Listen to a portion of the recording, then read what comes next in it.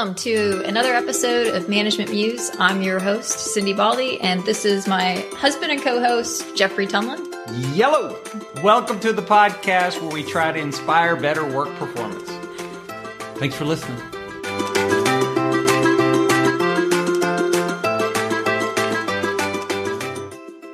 Hello, Musers. Today is the first of 3 mini episodes with Jefferson B. Howell. Beak had a 37-year career in the Marines, with his last position being a lieutenant general. From there, he went on to become the director of the Johnson Space Center, and then a member of the faculty at the LBJ School at the University of Texas at Austin, which is where we met him. Today, he's going to share his story about facing and overcoming mutiny. Here's Beak Howell and an inside look at courage and compassion in leadership. So, welcome to the podcast, Beak. Thanks, Jeff. Great to be here with you and with Cindy. Yeah, great. Well, could we start with the first crisis that you faced, the mini revolution, so to speak, that happened when you were in Squadron Command? Could you tell us a little bit about that, please, Big? Sure. I think, let me, condition this with the statement, I'm not an expert on crisis, except for my experiences. Sure. And these things did occur, and in my estimation, there are personal crises that happen to an individual, and there can be organizational crises that jeopardize or threaten the entire organization. And of course, if you're the leader of an organization that's hits a crisis, then it's both personal and organizational. Yeah. So those kinds of things occurred to me along the way in my leadership roles. I was very fortunate that I got to be a leader almost throughout my entire Marine Corps career as a platoon leader and then in squadrons. And this happened when I was a squadron commander in the late 1970s. We were deployed to Japan.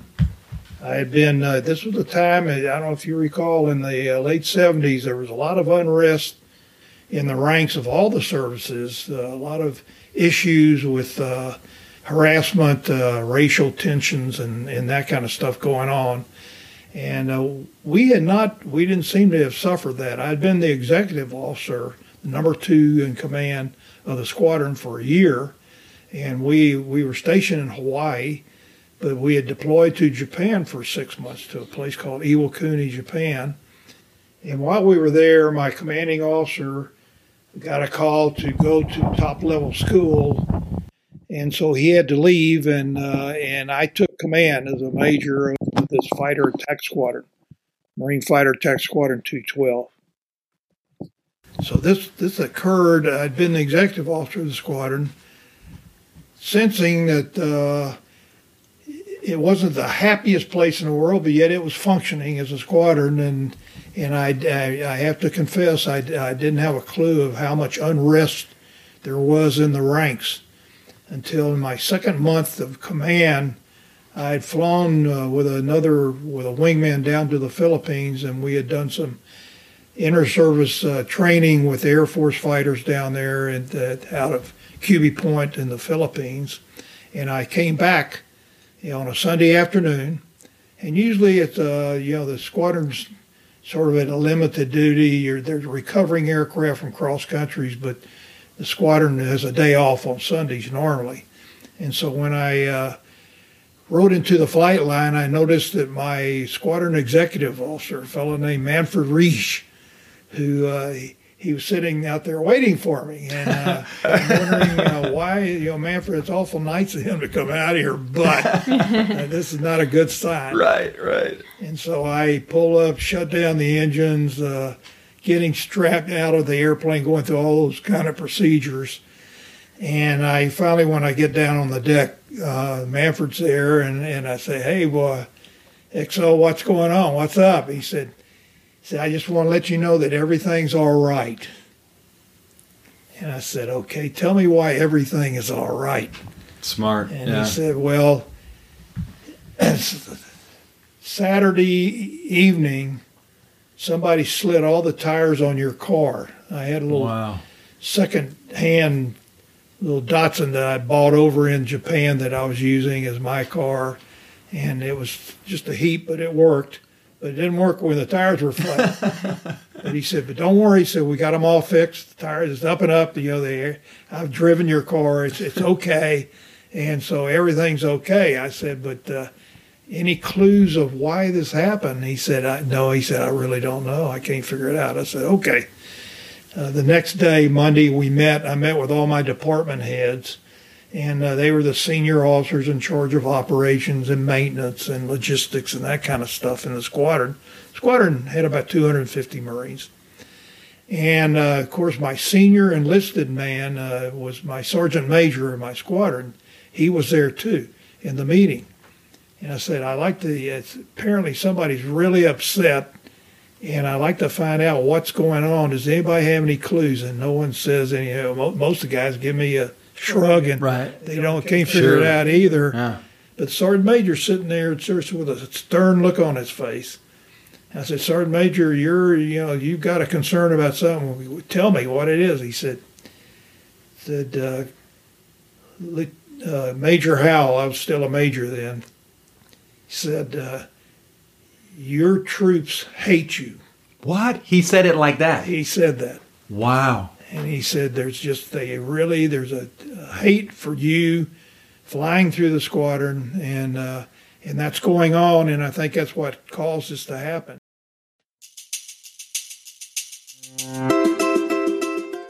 Hello, Management Musers. Today, I want to talk to you about executive team building. Our executive team building products help open the lines of communication so you and your core leadership team can smartly talk and think through thorny issues. We offer multi-session packages aimed to open up the minds and the mouths of those around you. So email or call us today at ondemandleadership.com.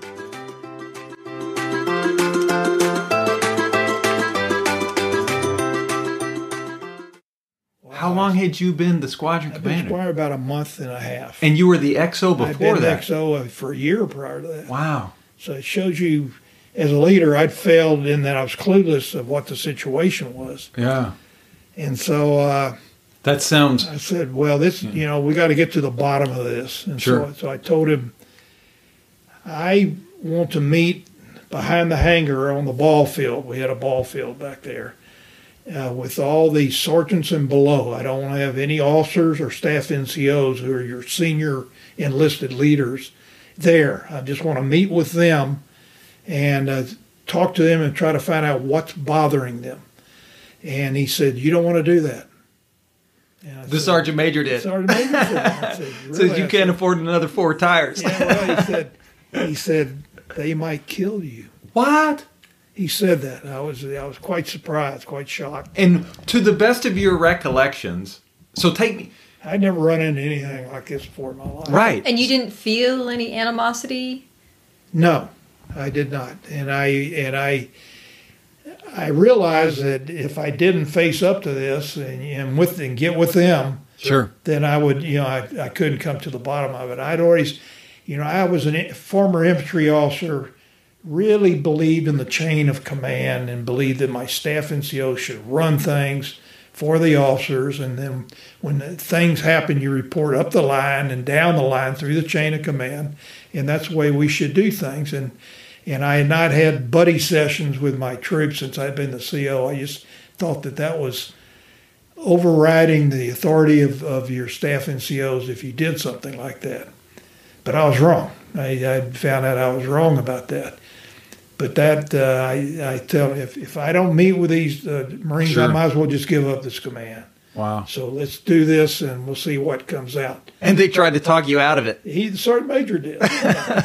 And so that afternoon at 1 o'clock, I met on the battlefield behind the hangar with all my enlisted men who were available. And we had about 150 Marines there.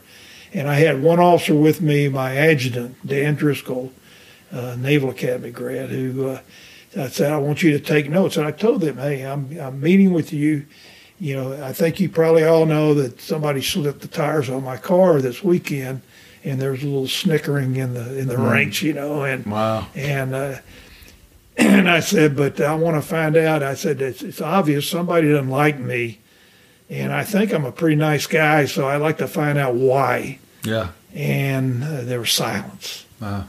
And I told him, I said, here's your chance. I said, I'm not taking names. I said, Lieutenant Driscoll is going to write down comments and questions and that kind of thing.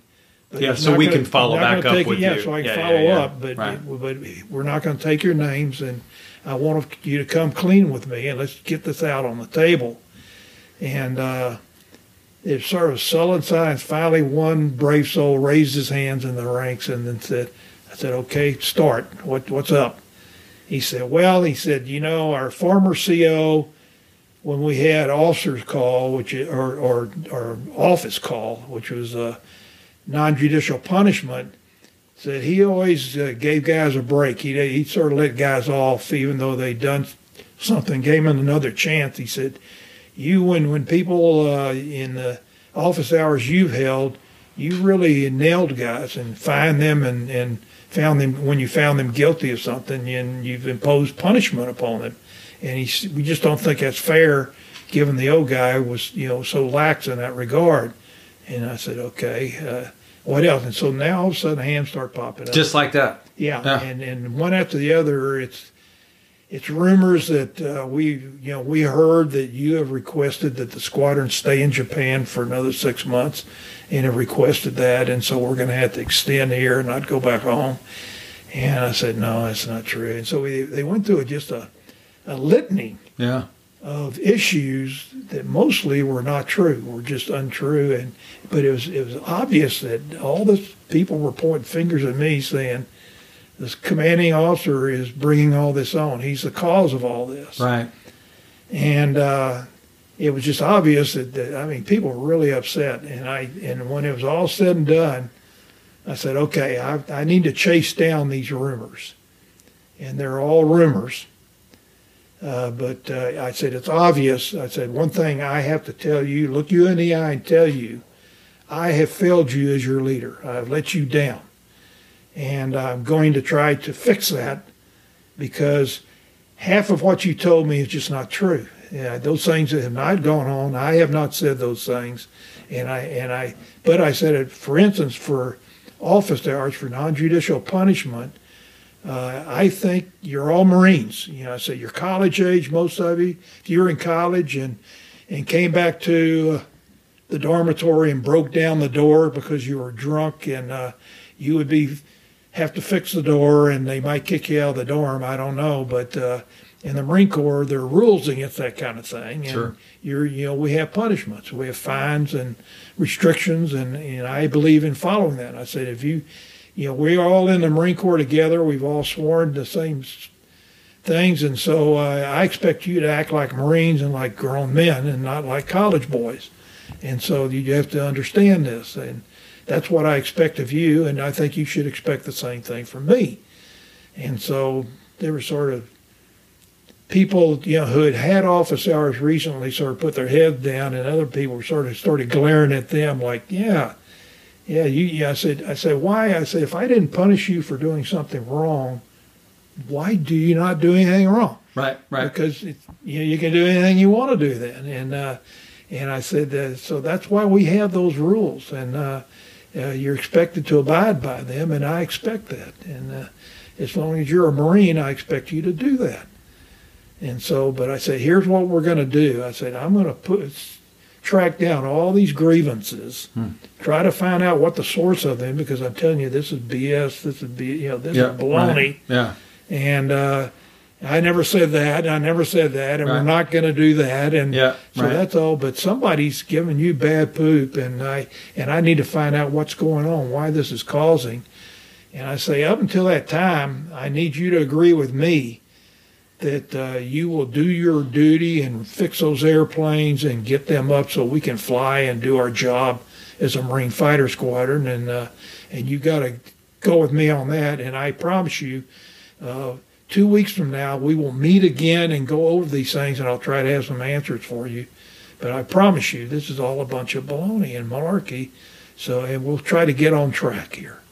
And so that's what I did. But when I went back and confronted the the sergeant major, he just gave me sort of what I call the reserve salute, shrugged his shoulders and said, that's just all I knew. He said, I don't know why, all that's going on. And so I got with some of my junior officers who knew the NCOs well. I found out with some pleading and questioning and asking guys that there was a war going on in our squadron between a sergeant major who was a senior enlisted man and the maintenance chief who was the next senior enlisted man. Wow. And they didn't like each other, and they were at each other's throats, and the staff NCOs were sort of taking sides with who they supported. Sure. And that squabble had been going on for some time, and it came to a head when the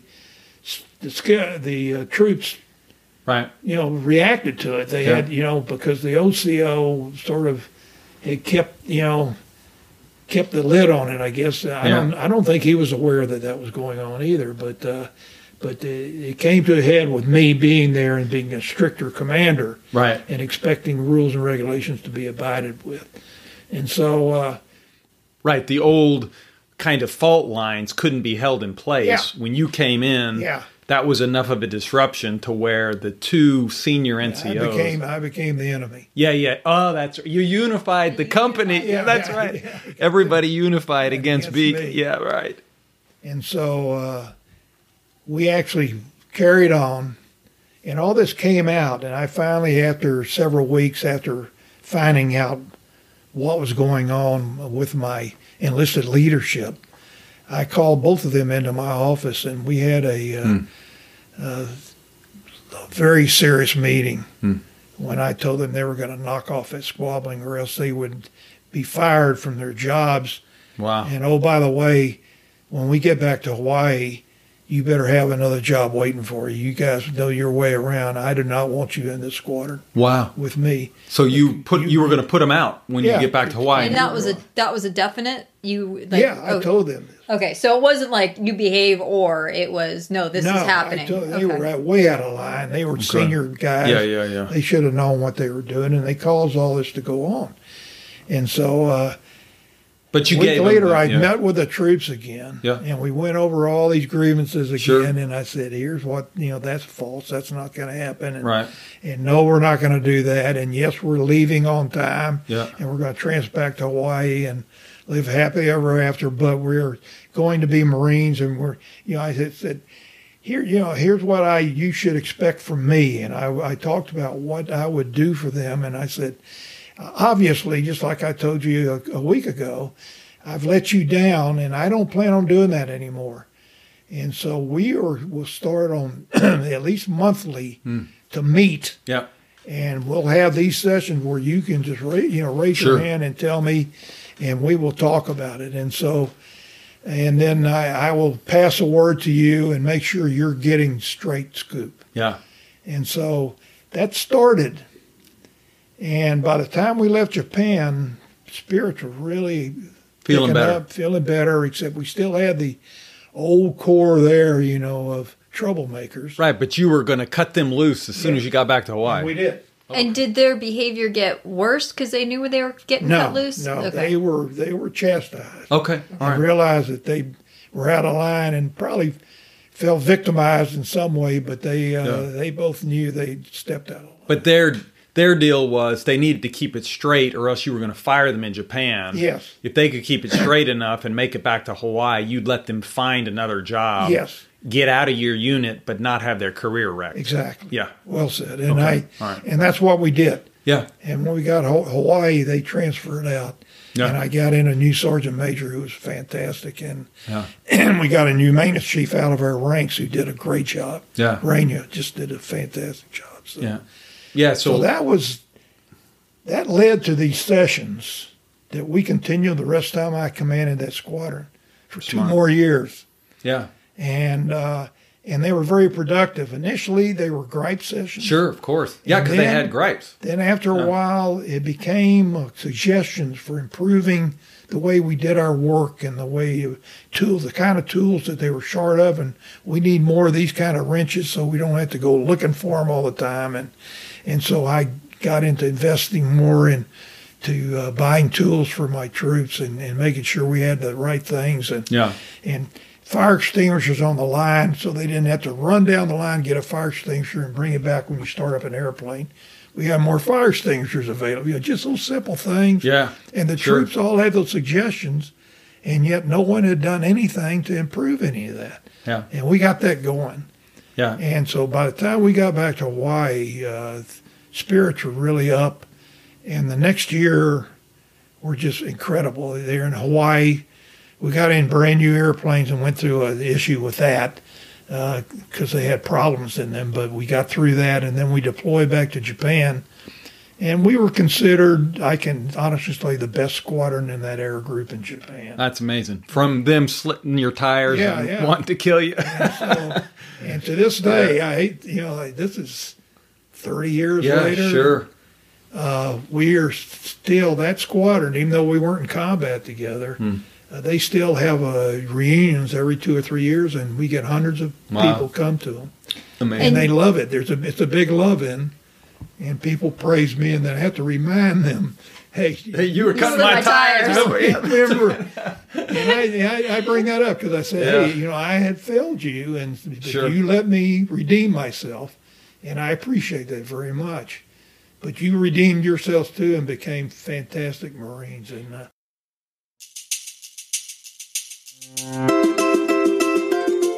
Hello, management musers.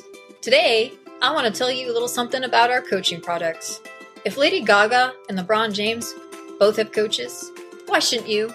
We offer a variety of packages, all the way from a 12-session package aimed to help you build your management muscle to a 2-session package aimed to help you think through sticky issues and provide you with a second opinion. All our coaches have doctorates in the social sciences and years of real-world experience in business. So stop questioning yourself and pull the trigger. You're worth it. For more information, contact us at culsure.com. That's CULSURE.com.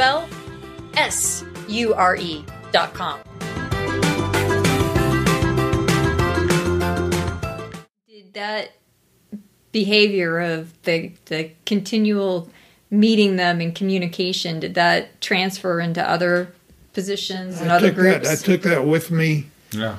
Now, when later on, after having squadron command, I ended up in top level school and then at headquarters Marine Corps. But when I got back to the fleet and was a group commander, I didn't really have trooper meetings that much because my squadron commanders did that kind of stuff. I encouraged them to do that sort of thing. But I would have officers meetings with our junior officers, and we'd have long sessions together and do that. I realized, it's one of the principles of leadership is to communicate with your people, make sure that you have good communications. And I strive to do that. I found out that there's never enough. Sure. You never communicate enough, but you have to keep trying. Yeah. I agree with that. That seems like that's a perennial problem. It's like the John Cotter from the change literature talks about change messages are under-communicated by 7 times. This wasn't even change. This was just just a regular kind of keeping them. I mean, we've had some CEOs who, because of their personality, didn't walk around. And so, and people literally didn't even know what they looked like because they were newer. Makes a big difference. Makes a big difference. But on that note, on the fact that you can't communicate enough, did you just segment so you were only talking to sort of the people behind you, the junior leaders, and then relied on them to communicate the rest? Or did you do things to still mingle with sort of all levels?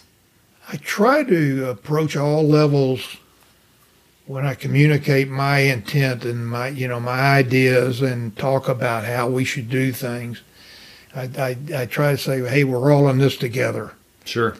But I have to admit, when I was the center director of the Johnson Space Center, most of the meetings I had with people were with my department heads and the heads of my different units there, the space shuttle program, the International Space Station, that kind of thing. But I would have regular, I found out we had an inter-circuit television there at the Johnson Space Center that had not hardly been used at all. And so I would have monthly sessions with a person to question me about what was going on and to talk about current events and what we were doing and what was going on, and continue that kind of trying to communicate. And even when I give leadership lessons now with the governor's executive development program and everything, I always ask the managers and leaders in the room, I said, how many of you think that you communicate well with your people? And you'll get, some hands up. And I said, you're all wrong. I said, nobody communicates enough. Yeah. You really don't. Yeah. But you have to strive for it. Sure. Yeah, it's a goal. Continuous aspirational goal, a continuous striving to get the word out and to make sure everybody knows what's going on. Well, it's even worse now because it's like there's so many different channels of communication. And, I mean, I'll be the first to admit that at a university when the president would continually write, I would just delete those emails, because it was like... That's always, typical faculty right there. That's right. Hey, I wasn't the only one doing it. That's right. I'll be typical here when he's faculty. gone. That's right. And that was, I found that at the Johnson Space Center. There was old delete fans there that, hey, this guy... Yes, he'll be here for a few years. That's right. I've worked it, I think we got some things done there. But, Cindy and I talk a lot about in Crisis, which was embedded in your story from the Squadron Command. We talk about there's an urge as soon as you find out, oh my God, something's happening and it's terrible, that you want to run out and say things to make it better. Yeah. But you actually have this whole set of problems to work. You have to be doing two things. You have to be working the crisis, and then you have to be doing the emotional, communicative behaviors to help people feel like it's not as bad as we think. We're going to figure out our way through this. Well, and I think it's also really hard when you have that much animosity, because we've had leaders before, and they're good. They're good people. They're good leaders, generally speaking. And their groups became angry, and there was like an animosity, and so they just stopped the meetings. Yeah, and that's a big mistake. Right. You leaned into the pain, so to speak. Well, I had to do that. I felt compelled. Otherwise, you weren't going to have any tires. Well, right.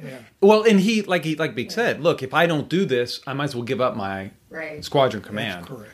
And so it's the right, but I mean, that couldn't have felt good to be basically a month and a half into your command. It was, I tell you, it was an interesting. It's humbling.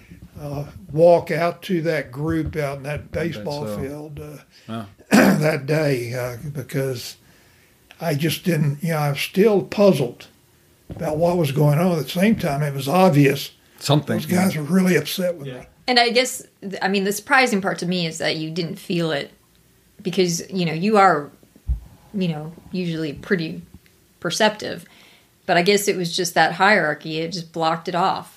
I am still embarrassed about not realizing what was going on in that squadron between my senior staff NCOs. Yeah. Yeah, it's like you said, sorry, I didn't mean to cut you off, Beak, but I mean, when I heard you a couple times apologize and say to the soldiers, I failed you, that's what I thought you were apologizing for. That I failed you because I didn't see this. Yes. And I should have somehow seen this before it bubbled over. Plus, I didn't communicate well with him. I didn't, I realized I needed to do that better. Yeah. So it was a learning experience. You find that out as a leader. Every day as a leader is a learning experience, and if you don't keep learning, you're in trouble.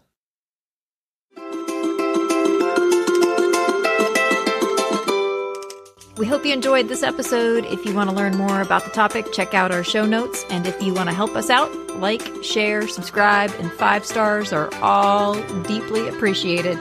See you next time on The Management Muse.